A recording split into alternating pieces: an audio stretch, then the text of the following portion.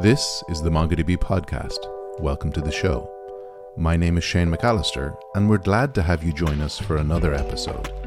This episode is the second podcast in our live recordings from MongoDB.local London.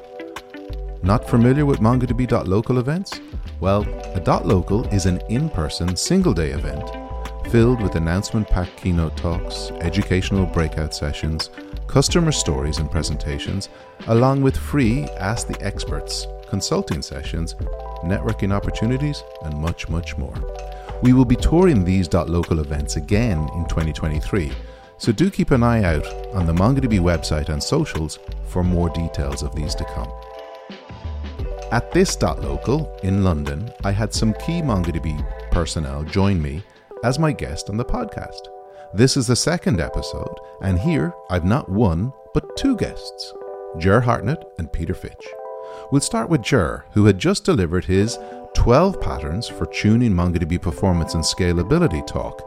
And in our conversation, we unfortunately didn't have time to go into all 12, so we had to pick out just two to concentrate on: indexing and hunting bottlenecks. He also talks about how customers scale and also goes briefly into the engineering behind building MongoDB the platform. Let's hear more from my conversation with Ger.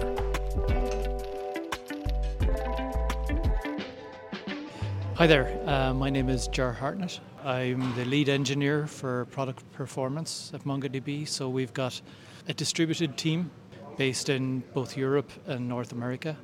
And we work on making the performance of MongoDB better, stopping it from getting worse. And which is crucial, right? Which is crucial, yeah, exactly. Well, when you've got many commits per day, from a lot of different teams, a change in one part of the product can make something else slower. Mm-hmm. So, we have a system in place that basically runs performance benchmarks over and over nightly, and we basically want to try to find performance regressions as quickly as possible after a code commit goes in. And do you have a dashboard for that or alerts for that? Yeah, there's a whole system that's basically looking for changes in performance, and then those get kind of raised, and human beings look at those and check them and try to figure out which code commit caused the performance regression. That's super interesting, because in developer advocacy we spend our time trying to build things with MongoDB. Yeah. And my head is never really in the space of building MongoDB. Yeah. So obviously that's a humongous task all the time. Yeah, because we've got a big engineering team, a lot of really smart people, and they're working on features, but it's a complex system, Shane. There's many components to the server itself, if you just look at the server. And they can kind of interact in unexpected ways. Mm-hmm. So you can make a change in one place, and it can have a huge knock-on effect somewhere else that's not anticipated. And I know we went to essentially quarterly releases a while back, but obviously your team is not working on quarterly releases. You're working on all these incremental changes all the time. Yeah, exactly. So there could be, I don't know the exact number, but there could be one commit a day on the weekends, and there could be 15, 20 commits a day during the week.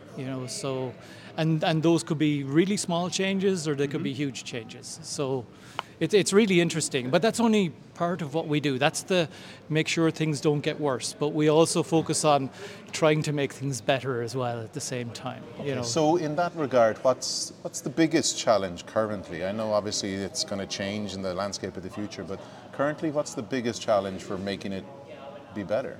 Well, one of them, the one that kind of springs to mind, is the profiling technologies. There's a lot of different ones. Mm-hmm. There's a lot of different ways to profile the performance, and different technologies have different advantages and disadvantages. They have a bigger impact on the system under test that you might be benchmarking. So, I think that knowledge and knowing when to use the right technology and getting that knowledge kind of evenly distributed around the whole engineering organization. That's one of the big challenges. And speaking of performance and scalability, that was the topic of your talk here today. Yes. At MongoDB.local London. Yeah. So we basically, we've put together currently there's 12 of them, 12 patterns for performance Like and the scalability. apostles. Like the apostles. Exactly. Nice, good number. Yeah, exactly. So exactly. So there's 12 right now, but there's 12 main ones. There's probably going to, and talking to some of the attendees here today, they had other suggestions and things that work for them as well. Additions. So it'll be more than 12 in the long term. But these are kind of best practices for how to either scale an application or tune the performance. And like tuning performance, it's not just about making things faster, but it can also be about reducing costs. So, or scaling in more scalable way. So, I guess this talk kind of came out of an experience we had just in March 2020, actually. I think everyone knows where they were in March 2020. I think we'll all remember that. Exactly. Yeah. And there was a startup company in a northern European country, and they were in the educational space. And they were a tiny company, and they had built their initial minimal viable product on Atlas. I see where this is going, and all of a sudden? They were about to be on the national TV news of their country the following day. So this was Friday night, we heard from them. They were in a bit of a panic. I can imagine. They had a small data set at the time, and they were about to be on national television at 6 p.m. the following day. So they had a replica set, they had a small amount of data, some test users, and they had to prepare for the deluge that was going to happen the following day. Yeah, as soon as all learning moved online, right? Yes, exactly. So that was really interesting because they needed to scale really quickly. And what we see with a lot of customers is something will have a runaway success, and if they haven't thought about it in advance, it can really slow down their rate of growth, either because they need to scale up their hardware vertically, whether they're on-prem or in Atlas, and that can, those costs can go up faster than the user base if you don't design things right. We had another customer a few years ago who was, about to do a Super Bowl ad. Large audience. Large audience. They had 8 shards, and they, 2 weeks before the Super Bowl, they added 5 shards. And the nature of sharding means data needs to move around to be balanced across the shards. So you add 5 shards, you actually add a lot of load to your existing system because it's trying to move things around. So you really have to think in advance, otherwise it can really slow the growth of your business. So it's a very deeply technical area, but it has a real impact on... Well, it is. I mean, every company hopes for success, but then do they have the infrastructure there that exactly when they see 1,000 users or 10,000 users or 100,000 users get added, or when they become a unicorn? I remember back in the day, Twitter, for example, used to fail. Yeah. And they had the notorious fail whale. Yeah. Right? And it just... maybe they have it today as well. Yeah, well, they might get it back, right? Yeah. But we won't go there. Yeah. But basically, back in their day, that was a physical server required somewhere that they just didn't have up and running just yet. And we've seen that that's become less and less, but obviously you need to plan for this. So the patterns that you have, I know you did a workshop at MongoDB World back in New York in June. Yeah.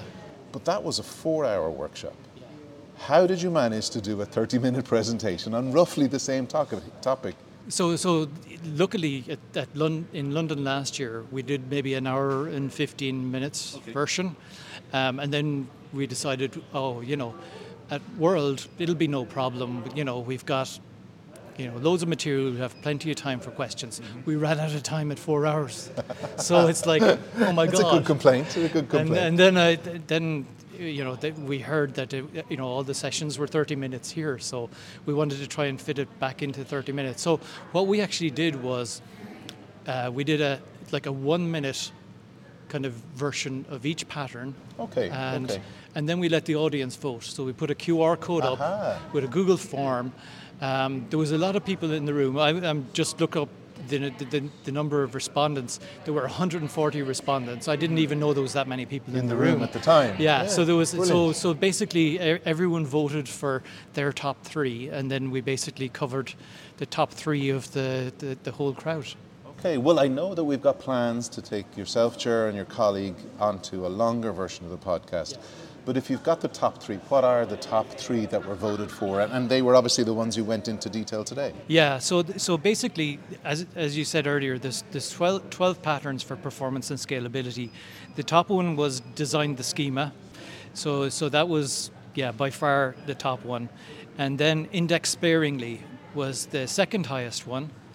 And after that, it was hunt bottlenecks. Okay. So those were the three, and then there's a lot grouped after that. Okay, I know we had a conversation with one of our other colleagues here earlier about designing your schemas, etc. So talk to me about indexing and the hunting bottlenecks then. Okay. So I guess what we see with a lot of customers is there's a trade-off, right? Indexes are great for queries, or for most queries, not all queries. So there can be some surprising things with indexes from a performance point of view. But the more indexes you have, the more it impacts your write workloads. So, and the impacts can be quite surprising. And it's the nature of indexes, it's the nature of databases. So, MongoDB has certain impacts for specific kinds of indexes, but other databases have these kinds of penalties as well for each index that you add. In the MongoDB case, it can range. So if you've got, let's say, an insert-heavy workload. Okay. What would that be? Would that be like an IoT device, for example? Yeah, IoT devices, or maybe there's some kind of import job that runs at 2 a.m. in the morning, and it's bringing a lot of data over from an old mainframe, a legacy mainframe system or something like that. If it was a trading application of some kind, it could be like the end of day processing, after the markets close, that kind of thing. So those insert heavy workloads, or you could be doing a data ingestion or something like that as well. And those can be significantly impacted by each index you add. Depending on the type of index and the kind of the nature of the data index, it could be anywhere from a 5% impact to a 75% impact. Okay. And I think sometimes users of MongoDB add way more indexes than they actually need. I can imagine, but we also have automatic indexing now, right? Yeah, and in Atlas, the performance advisor is really good. It'll make recommendations for indexes both to add and to drop. And that's the thing, applications are changing, the amount of data in your database is changing. Mm-hmm. So there's kind of a built-in entropy almost, and it's something to be managed. So Atlas provides a lot of extra tools to kind of guide you and get you to think of it. About it. And talk to me then about hunting bugs, the third one. Hunting bottlenecks. Hunting bottlenecks, excuse me. Yeah, so the thing is, like, I guess when you look at an overall application, usually there's a user interface, there may be an API to application servers. Those application servers then may use a framework like Rails or Spring or something like that, depending on your programming language. That in turn will use a MongoDB device driver, and then that uses a MongoDB database. And then inside the MongoDB database, again, there's a number of components that are all interacting. And then when you look at an individual server, there's a number of components in the operating system. Maybe you've got a virtual machine. Yes. Yeah, so it's turtles all the way down. There's components interacting all the way down. And the kind of thing about that is, if you think in systems, what often happens is a change that you make in one place, it's like the developers we talked about earlier, a change you make in one place can have an unexpected consequence somewhere else. And it's the same with a running system. So there's always a bottleneck somewhere. There's always a limiting factor. So there's something in the system is the current limiting factor for your performance. So say you care about doing 25,000 of a particular kind of query per second. Something is limiting you to 25,000. And maybe your goal is 25,000 and you're only doing 15,000 and this is the type of hardware that you can afford. Yes. So you want to raise that up to 25,000. So you got to figure out where that bottleneck is. Okay. So there's lots of different places that can be a bottleneck in the software system. Do we have tools to try and help you identify those bottlenecks? Yeah, again, the performance advisor we mentioned earlier. looking in the log files for slow queries. There would be, depending on whether you're running in your own servers or on Atlas. If you're running on your own servers, there will be tools for looking at disk utilization on your servers. We take care of a lot of that for you on Atlas. So the great thing about Atlas is, while there are a lot of bottlenecks you need to worry about half of them on Atlas, as a proportion. So there's a lot less to worry about. Atlas takes care of a lot of those for you. Well, that's the thing. We're trying to make it the developer data platform and do a lot of that stuff that you, as a developer, don't really want to have to manage and mind, and that we've got built tools and applications and processes for that. Ger, this has been fascinating. We only touched on 2, so you have to come back on the main podcast we'll come back. to do the 12. Yeah. And let's get that. But for now, thank you very much for joining us at the podcast at .local London. Thank you, Shane. Some great insights from Ger there. We'll certainly have to have him back on the podcast in future to dive deeper into those 12 patterns in more depth. Ger has a wealth of knowledge to share, and we really only got to touch the surface, so he'll certainly be back as a guest. Next up, I was joined by Peter Fitch, just prior to his own talk on how to get more out of aggregation. If you're not familiar with aggregations, aggregations allow you to process data records in a variety of ways, such as grouping data, sorting data into specific orders, or restructuring returned documents, as well as filtering data with a query. In our conversation, Peter delves deeper into the possibilities and uses of MongoDB's aggregation framework, listing real-world examples and illustrating powerful operators that can cut down on custom code and reduce time for data insights, and thus, as ever, maximizing developer productivity. Let's take a listen to my conversation with Peter. So my name's Peter Fitch. I'm a solutions architect. I've worked for MongoDB for the last 18 months, and I've been having a great time learning a ton about document databases and the ways that we can host them and run them in the cloud. I work with a lot of different developers with different use cases across many different industries, and it's been fascinating to see how a single technology can be used across so many different types of applications and workloads. Sure, and you're here with us at MongoDB.local London. You have a talk later on. You haven't given it yet, so you're here before this. Tell us about what you're talking to the audience here today. So my talk is all about aggregation and how you can get more out of aggregation. The title is actually a bit of a pun. The out is $out, and in some of the printings of the agenda, the dollar and the out were separated. So I think that some people came along thinking they were going to make some money off the back of it. So you were basically trying to attract more of an audience by that misprint, perhaps? It wasn't my intention, but it was a happy accident, we'll say. So tell us about aggregation. It's one of the features of MongoDB that you hear about, and it's incredibly powerful. But every time I go to a talk where somebody's talking about aggregation, I'm bowled over by how powerful it is. And it was at the keynote earlier a little bit too. So tell us some more about aggregation and what it would mean. If you're a MongoDB user, why would you be using aggregation? So aggregation to me is the key to unlocking all of those different workloads I was just talking about with MongoDB. The ways of modeling and making the most of the document model are the different stages and operators that work with all of the different types that are available in MongoDB's JSON documents. So my talk in particular focuses on arrays and nested subdocuments. So this is something that wouldn't be possible with relational databases, where you can't have that one-to-many relationship modeled in a single row.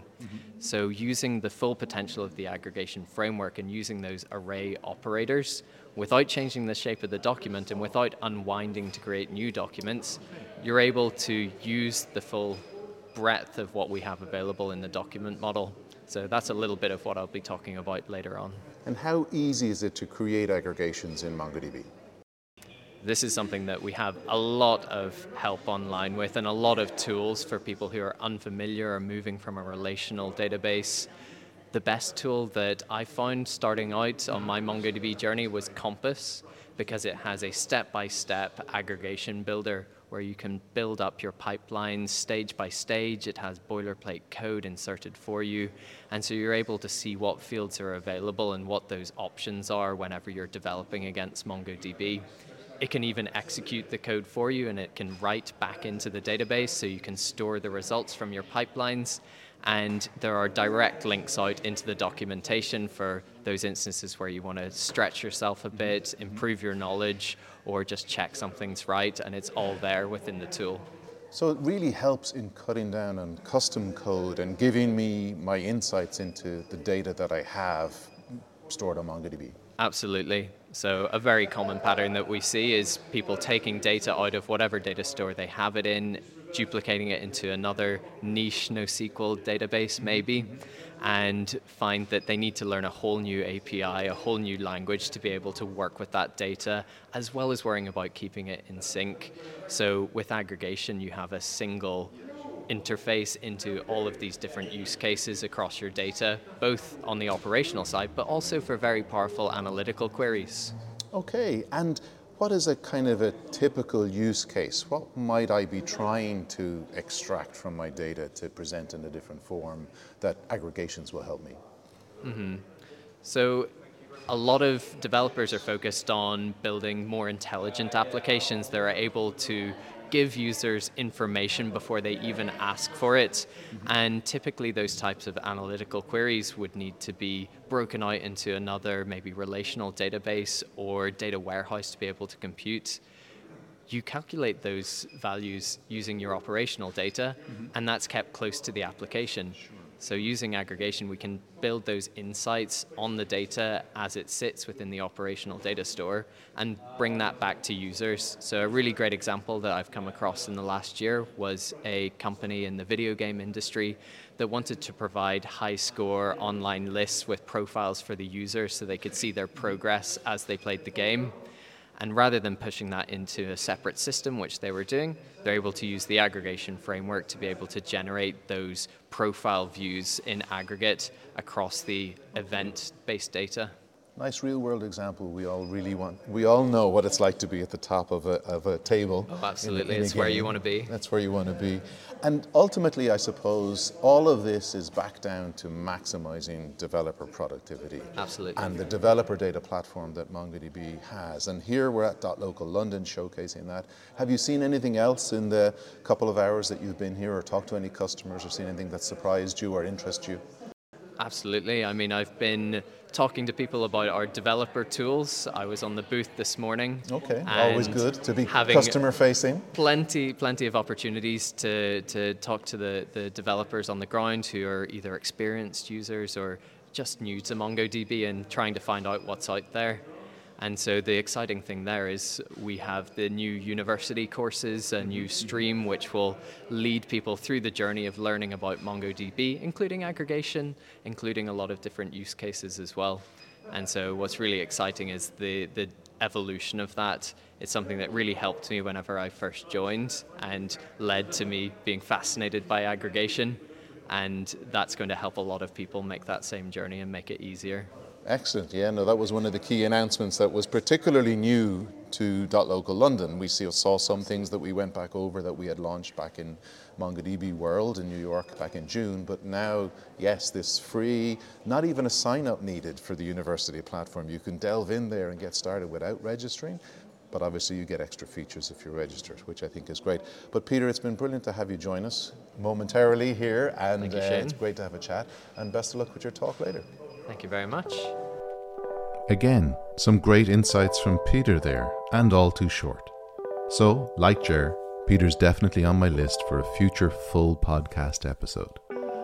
Thanks again for listening to this live MongoDB.local episode. As ever, please do leave us a rating and even a review on whatever podcast platform you use. It really helps the podcast be more discoverable. And if, like Ger and Peter, you'd like to join us on the podcast, please do reach out via email at podcast@mongodb.com. So from me, Shane McAllister, and the rest of the podcast team, thank you for listening, and we do hope you'll join us on a future episode.